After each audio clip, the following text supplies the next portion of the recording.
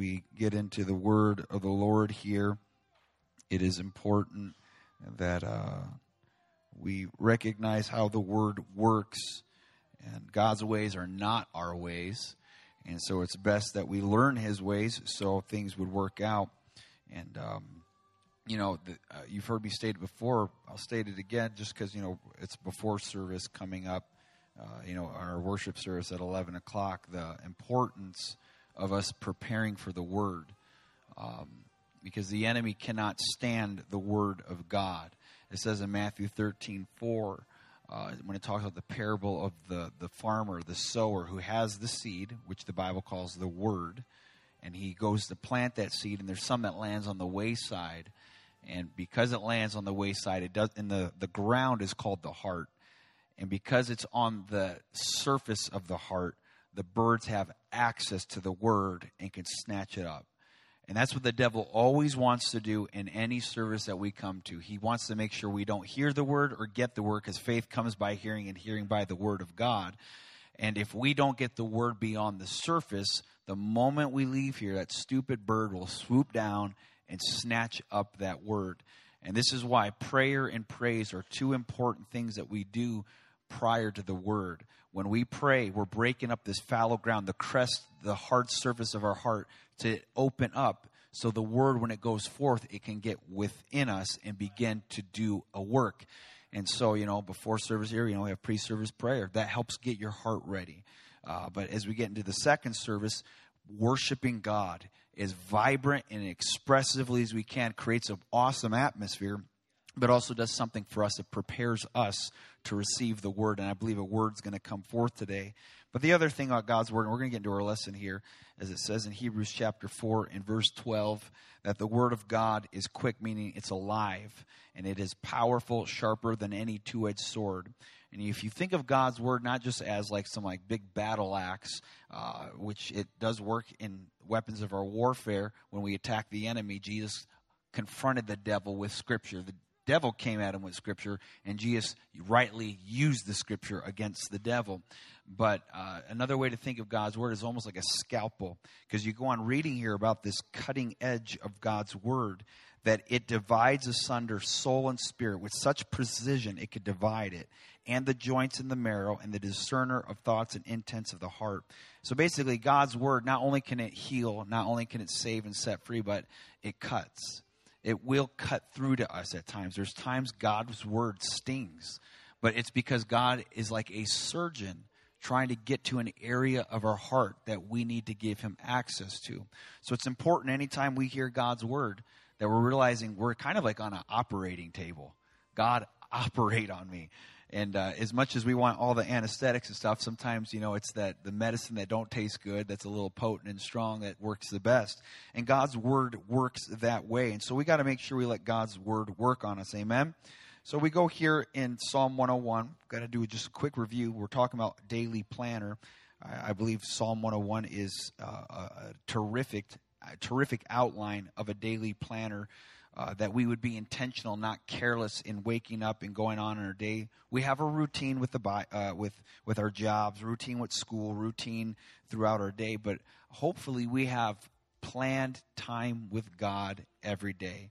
And not just planned time with God, but planned intentions on what we do with this life of ours amongst other people. I don't want to be casual. I want to be intentional.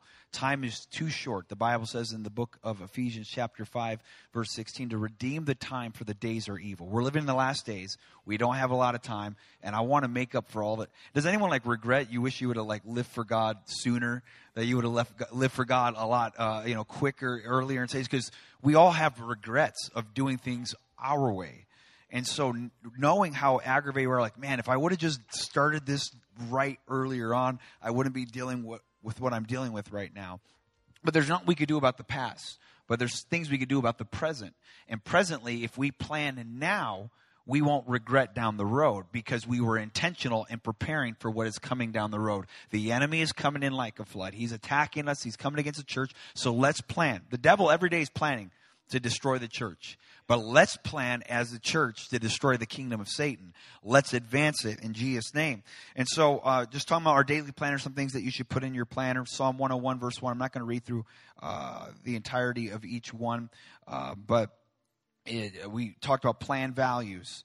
David sang of mercy and judgment. And we need to plan our song. And a song depicts values. And so we should make sure that not only mercy is a popular song, but God's judgment, that we use the judgment of God. I want to have the judgment of God. I'm not talking about like damning people to hell kind of judgment. That's not our place. But what we need to have is the mind of God, the way God sees things, God's verdict on things. So we don't just do things because like, oh, well, I don't think God really cares, or I don't feel bad about it. No, what's God's verdict on it? That's the verdict that matters. Next, in Psalm 102, talked about our planned behavior. David said, I will behave myself wisely. This is how I will walk in my house. Also, we talked about planned expectation.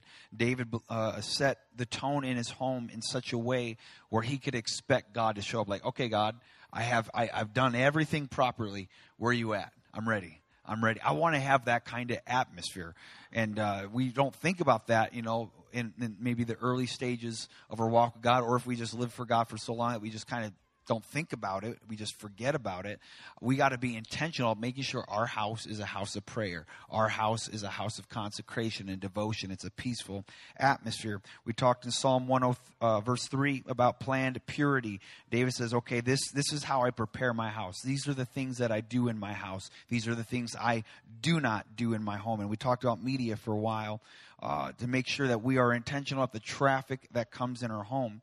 And I remember, when I would hear preachers preach about, certain music and certain, media, I would get really aggravated because it was something I'm very passionate about. I love the programs I'd watch. I love the music I'd listen to. I love the games that I would play. And, I would get real defensive, like, hey, I'm not worshiping the devil. I'm not on all fours saying, devil, come into my heart right now. I think you're awesome. No, no one's intentionally saying those things. We're just living life the way we knew how and enjoy how to live. But one day God sent a messenger our way to say, hey, think about this. Open your eyes. Ask God what he thinks about this. And all of a sudden God started working on my heart and opening my eyes and realized, wow, I didn't even see that before. I didn't even realize that. And I'm thankful that God would love us enough to deal with us. Here's a great verse. It's 2 Corinthians chapter 7 and verse 10. It says, godly sorrow works repentance unto salvation, not to be repented of. Meaning, this is how God works. This is how the love of God works. He will get that scalpel and he'll cut that heart. It will sting and he'll start digging. I was just talking to someone recently who had a surgery, and they were talking about the surgery they had, how like they were in pain for an extended amount of time, but the deep surgery was to help them.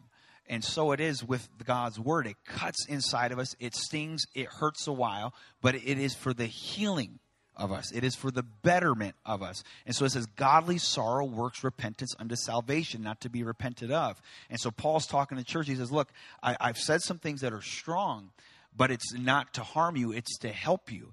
And if you would take it, it's conviction that works to salvation, to repentance, to get you on the right track. And I thank God that he loved me enough. Like, I don't want to walk into like the doctor's office and like my body's ridden of cancer and he just feels bad about letting me know the cancer. And he says, you know what?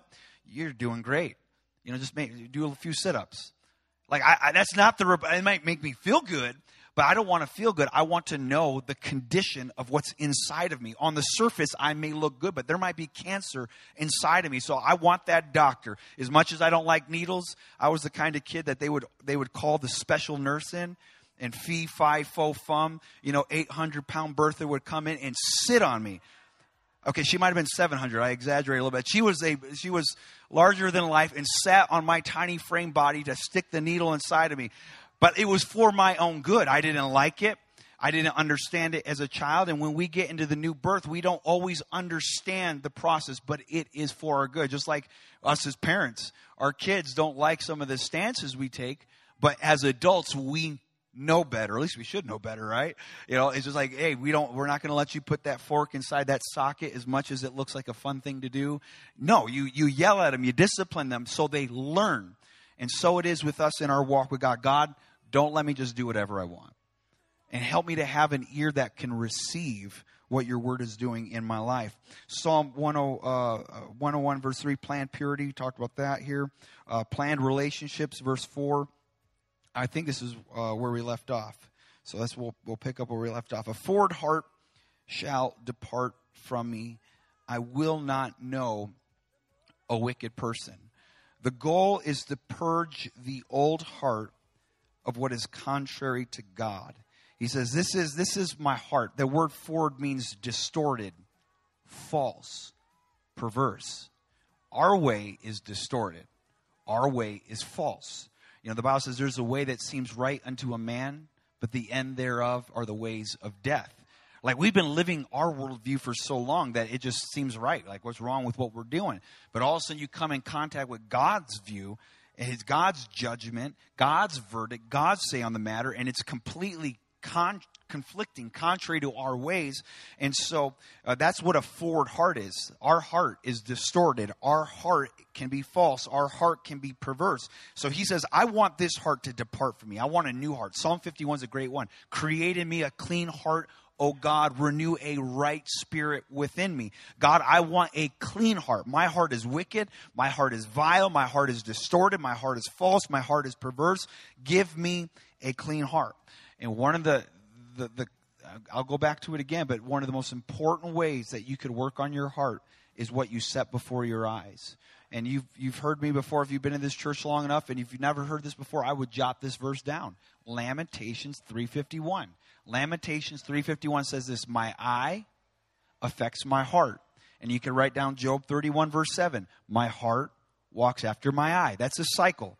If you've never heard that before, I would write those two verses down.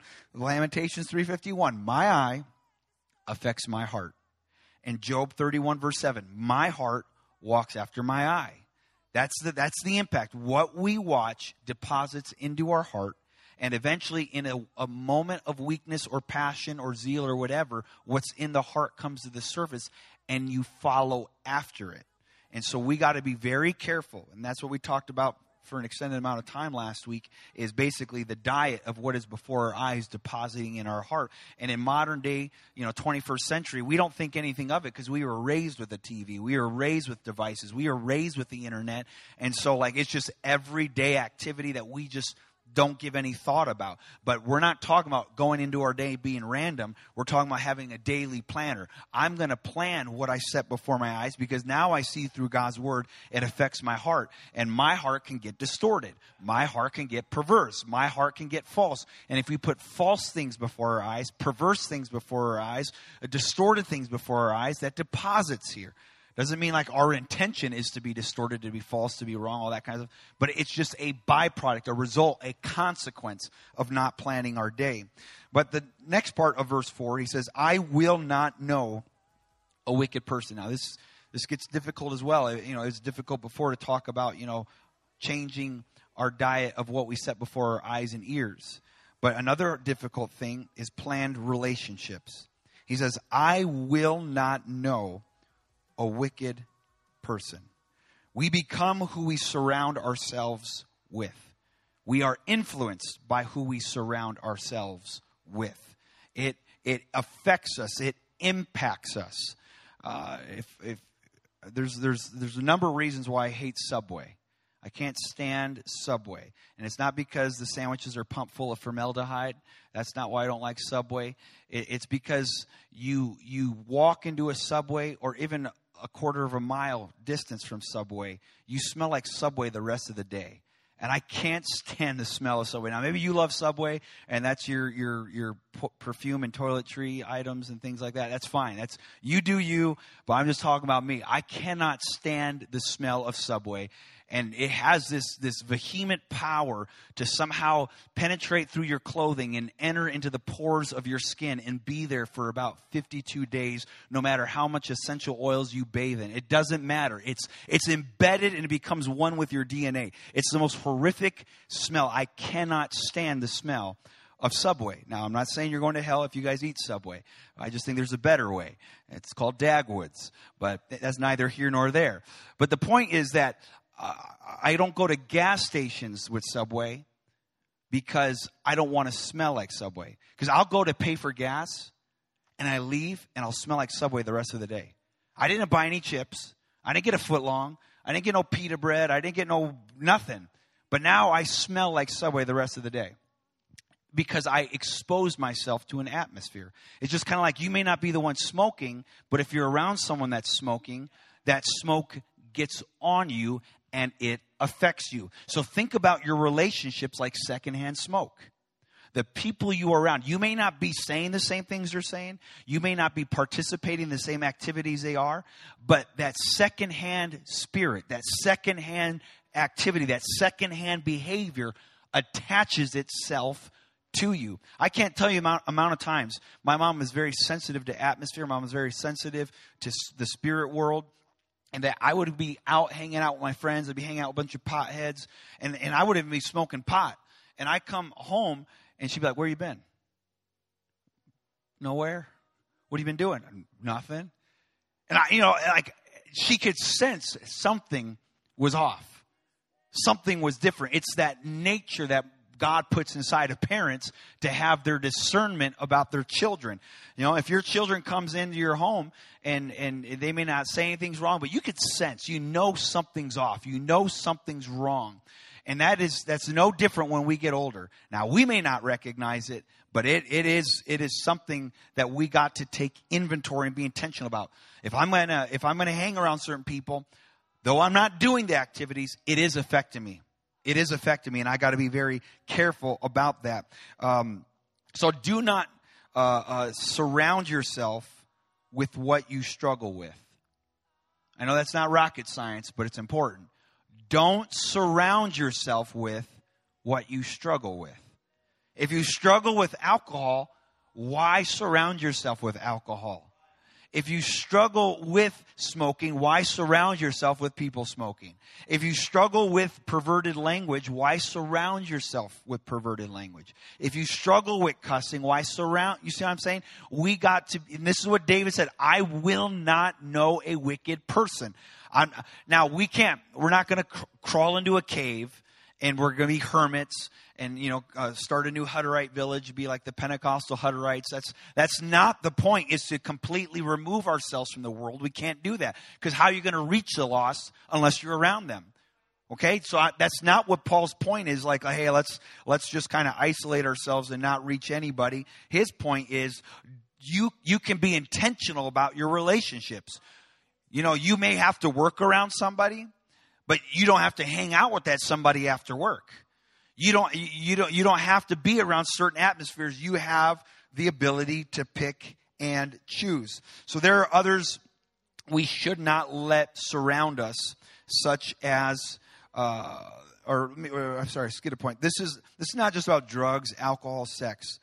There's so many other sins. There's so many other struggles there. I know there's major vices that, come to the forefront of our minds, but it's more than that. It's beyond that. And so there are other sins that we should not let ourselves be surrounded with, such as verse 5 here in Psalm 101 and verse 5. He says he gives the list of the wicked people he will not know. He says, the person that privily slandereth his neighbor. He says the person that is a gossiper, that's the person I don't want to be BFF with.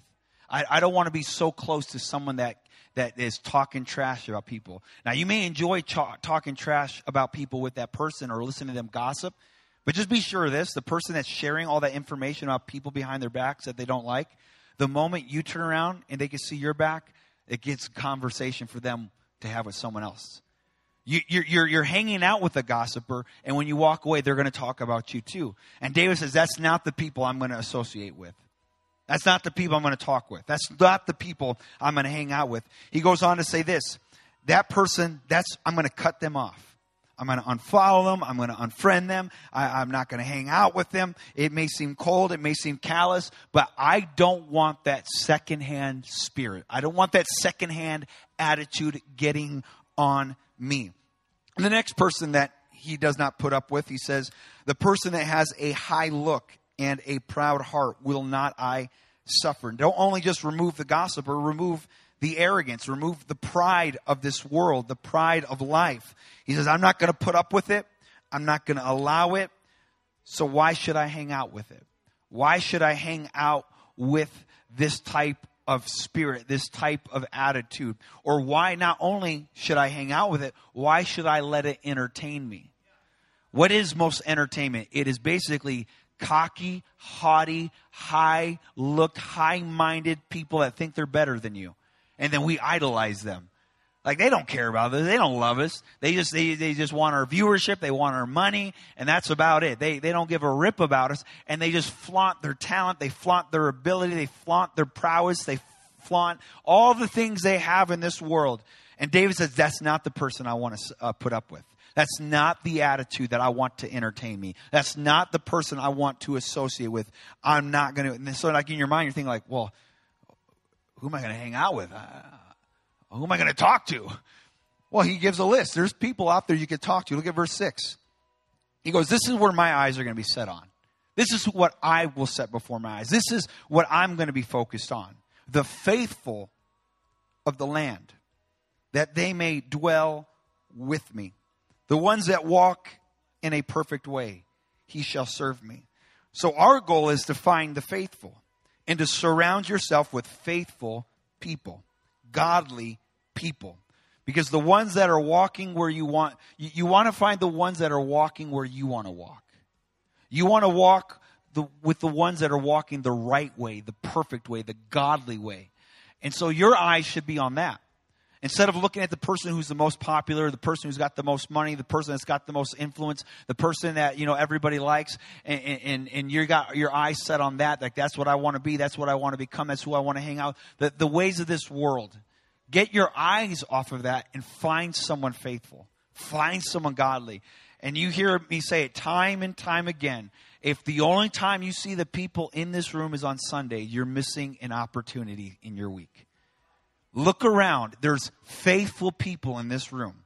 There's faithful people in this land that if you set your eyes on them and your ears before them and you find yourself walking with them, it's going to help your walk. It's going to help you as an individual. And I've had to reset my friends 3 times in life. The first time is when I prayed through at 18 years old. And, I had my friend group and we had a blast. We had a good time, people I spent years with. And I just realized that, I keep falling because I keep hanging out with them. And it was one of the most difficult things I've ever done. But I wanted to be set free from my sexual addictions. I wanted to be set free from all the pride and the arrogance and the struggles that I had. And I made that hardline decision and I cut it off. I'll say this down the road, like, in social media, the advent of it, I started, getting reconnected to those people on Facebook and stuff like that. And all of a sudden, like when I did that, there was it's like this door that I closed opened back up.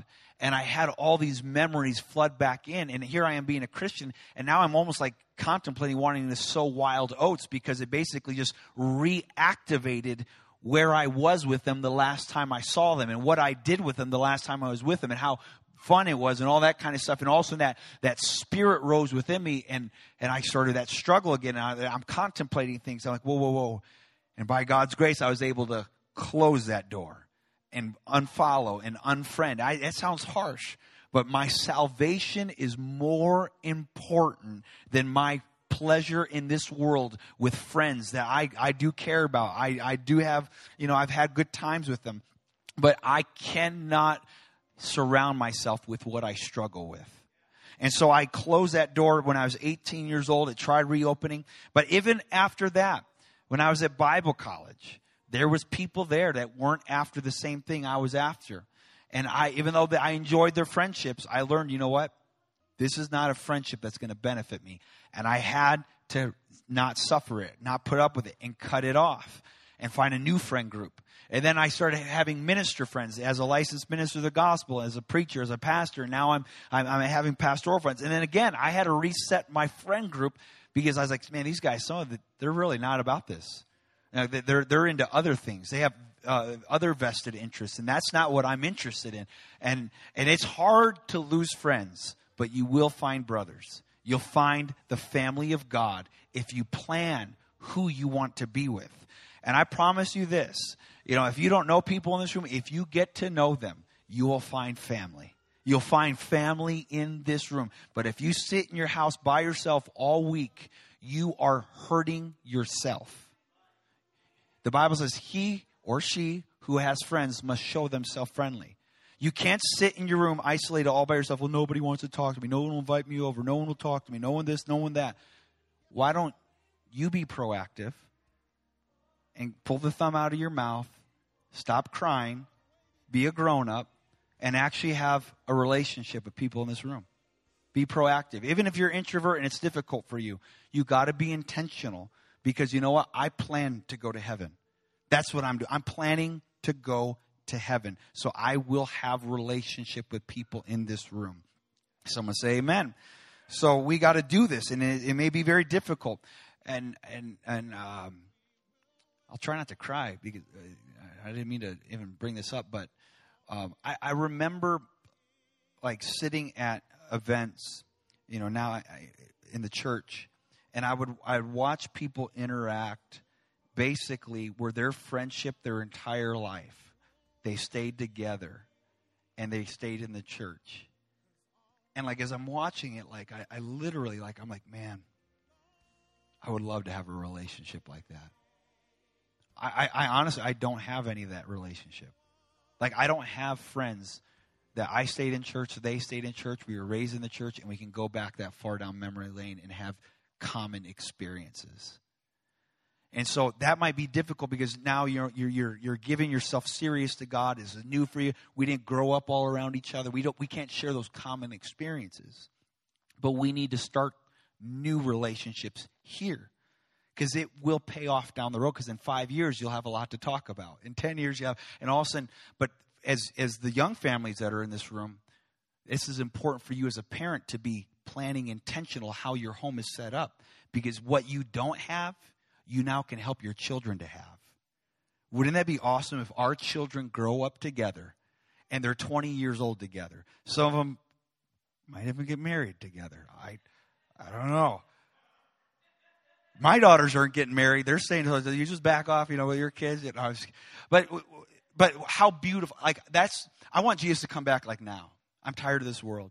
But there's this other side of me that I want to grow up to be that old man on the porch and watch my children grow up and watch them live a life of purity and watch them live a life that they weren't given to the things that I was given. And their friends are lifelong friends that can go back to the early days of the Jesus Church. And now they're leading the services. Now they're the youth pastor. Now they're the pastor. I can't wait for that day. So this is why. Don't think just about you. Think about your children. And that's why media is so important. You may think you're not being affected. Fine. I don't know if I shared this story before, but I'll never forget. I was preaching at a place, and God gave me a vision at night, and it was of a particular show. It was a horrific vision I had, and it shook me. And God showed me that it was that spirit, that show, that people that were bound by it were in that room. And so I brought it up at this camp, and I mentioned it, and I talked about the danger of this show. And anyways, there's a move of God afterwards. But this one youth president came up to me afterwards, and he said, he asked me when I had the dream and the vision. I told him last night, and he says, that's wild. I go, what? He says, last night I was laying in bed, and I was awakened because a demon walked into my room and stood at the foot of my bed. And I sat up, and I looked at him, and he looked at me. And I wasn't afraid of him. But then he looked over to my kids sleeping in the corner, and he looked at me, and he smiled, and he walked out. And he says, the show you've mentioned has been the gateway drug into my home that has allowed other things to be watched in my home. And now the devil has a hold of my kids. And so you may think you might make it to heaven because, I'm an adult, I can handle this. Well, I don't think there's any sin that's worth being an adult to try to handle, first off. But second, don't think about you and just you. You are the father. You're supposed to be the man of the house, the lead spiritually. You are the wife of the house. You're the woman that should be guarding your home like a mother hen. And you got to not just think about yourselves. You got to think about your children. Because I don't want my kids to be hijacked. I want to see our kids grow up together. I want to see our kids grow up and to be powerful for God together. Someone say amen. So the ones that are walking where you want to walk, those are the people that you want to walk with. Verse 7, the person that works at deceit, I'm not going to let that dwell in my house. The person that tells lies, not going to tarry in my sight. Once more, we got to have traffic control. We got to be intentional. Don't let that kind of traffic into your home. Don't let that traffic in your home. Now, I believe we would probably be unanimous here. There would be a consensus that, and I mentioned this last week again, we wouldn't let certain people physically walk in our homes and say and do certain things, especially as a stranger. We wouldn't let a stranger walk in our home, but we let strangers sit in front of our phones, on our devices, on our laptops, whatever it is, and sit in our living room, the most personable place, and basically do whatever they want to do in front of us with our children. There's secondhand smoke coming out. There's secondhand spirits that are coming out that we don't even realize it. And he says, you know what? If there's anything that's deceit in that, I'm not going to let it in my house. You see that in verse 7? Any amount of deceit, not in my house. Any lies being told, not going to be in front of my eyes. I will not permit that before my eyes or my ears in my home. So we cannot let deceit stream into our home because the devil is a liar and he's the father of it. I'm supposed to be the father of my home. I'm supposed to be the head of my house. I'm not going to let some spirit be some father of my children that's a liar. I'm not going to let that spirit be the leader in my home. I want to set the tone in my home that it would be a sanctuary, that it be a sacred, hallowed place. This is not just the physical, but the digital. But at the same time, we do got to be careful. What kind of traffic do we let in our homes, and what kind of traffic do we find ourselves going to and interacting with? And don't let their text messages, their voice messages, social media news feeds be part of our diet. If it is wrong, if it is deception, I don't want it there. Don't let it in your home. Don't let it go before your eyes. Last verse here, we're going to wrap it up. Verse 8. I will early destroy all the wicked of the land, that I may cut off all wicked doers from the city of the Lord. So the last thing to plan, or at least the last thing on the list here to put down to plan, is timing. Plan timing. And he put it on his planner when he was going to do it. Early. Early meaning first. Early might be different for you than it is for me, but it's when you start your day. Some people start their day, if you're Mike, you start at like 1 in the morning or 2 in the morning. And 2 in the morning if he sleeps in. And then, other people start their day at the crack of noon. Whatever it is that you start your day, early. That might be early for you. But what should we plan first? The first thing we do is I want to remove anything that's wicked on the property that I'm responsible over. This land, that my apartment, my home, my complex, wherever it is that you dwell, that's your piece of land. And you know what? I'm not going to let anything wicked on this property. I am going to remove anything that does wicked from being here, because I believe everywhere I set my foot, as God told Joshua, wherever you set your foot, that's going to be yours in Jesus' name. I don't want people walking over me. I want to walk in authority. I want to walk with spiritual dominion. I want to step into the place. I want to be the one that sets the tone. I don't want to be a follower and be influenced by those that are leading wickedly. I want to lead righteously and godly, and I will do it early. I'm not going to say, maybe in a month, maybe in a year. Well, we're not promised a month. We're not promised a year. The longer you delay, the less likely the day. It's those that say early. Now is the time. This is the best time to get this right with God. This is the best time for me to be proactive. I'm not promised the next moment. And maybe my kids have survived, but I might be just one show exposure away where my children are affected in a very drastic sense, in a very drastic way. I believe, and I'm not throwing my parents or anyone under the bus, anything like that. But I think there was just some signs in our home as a childhood that, if they would have been proactive, it would have probably helped me. Not probably, it would have helped me. I think there was warning signs that could have been noted, like, you know what, we need to get this out of the home. We should even have this in the home. We should even allow them to go to that home, that kind of thing. But because that wasn't done, I was exposed to things I never should have been exposed for. Now, I got to take responsibility for me, ultimately. But parents, if your children are in your home, you have been given a gift from God. You've been given a gift from God. And we got to be very intentional. And I think Psalm 101 is a beautiful outline of how we can plan our day. And I think the best time to do it is early. First thing you do when you wake up. This is how I'm going to live my day. This is what I'm going to do. I'm not going to put this off any longer. Let's stand together. And let's pray that God would help us. And I believe it's either maybe Colossians 2, Philippians 2. I don't have this written down. But it's a very, it's a powerful verse, and I'm paraphrasing it. But Paul says this, basically, that, you know, actually, I want to find it now. It's just going to bother me. 1 Corinthians chapter 4 and verse 4. This is a great verse. If you haven't listened to anything, just listen to this verse. I'll read it in the King James and I'll read it in the New Living Translation. In the King James it says this, "For I know nothing by myself, yet am I not hereby justified. But he that judgeth me is the Lord." Now that may be too thick of a language for you to hear, so I'll read it in the New Living Translation. Here's what he says. I wrote it down next to it in my Bible. "My conscience is clear, but that doesn't prove I'm right." Wow. See, a lot of people, they say, well, I don't feel bad about it. That's not my conviction.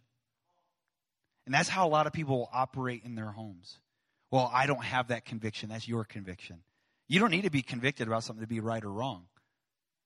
I mean, how many people are sitting today and they don't think nothing of it? Like, they don't think nothing of it. So that same human flesh is on you right now as a Christian. And there's certain things like, well, you know, that's your church's conviction. That's this. And I understand there's varying convictions. I get that. But don't buy into the lie that you have to feel bad about something for it to be wrong. And so this is why, and this is what he says. You go on reading that verse. He says, it's the Lord that judges.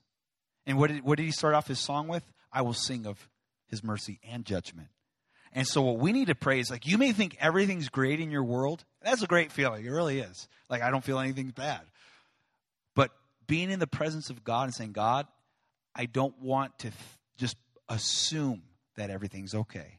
If there's any wicked thing in me, or if there's any wicked thing in my home, let the Spirit bring it to light and show me.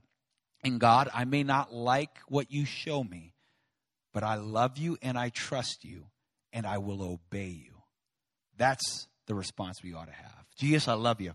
I thank you for your word. I thank you for your truth. I thank you for speaking to us. I thank you for talking to us. And I pray, God, that we would do this early. I pray we don't delay. I pray, God, that we do not postpone it. I pray, God, that we just don't sit and ponder it and just kind of forget about it. But I pray we would early do this. I pray it become a first thing, a priority thing. And then, Jesus, if there's no thing that comes before us in our mind, I pray that we would come to you in prayer and begin to ask, Lord, for your kingdom to come and your will to be done. Not our will. We must decrease. You must increase. We trust you. We love you. We give you thanks. We give you praise. Let there be revelation, illumination, understanding in our lives, in our hearts. You are holy. We're not holy. And we need your holiness to lead us, to guide us, to show us, to direct us. In Jesus' name, amen.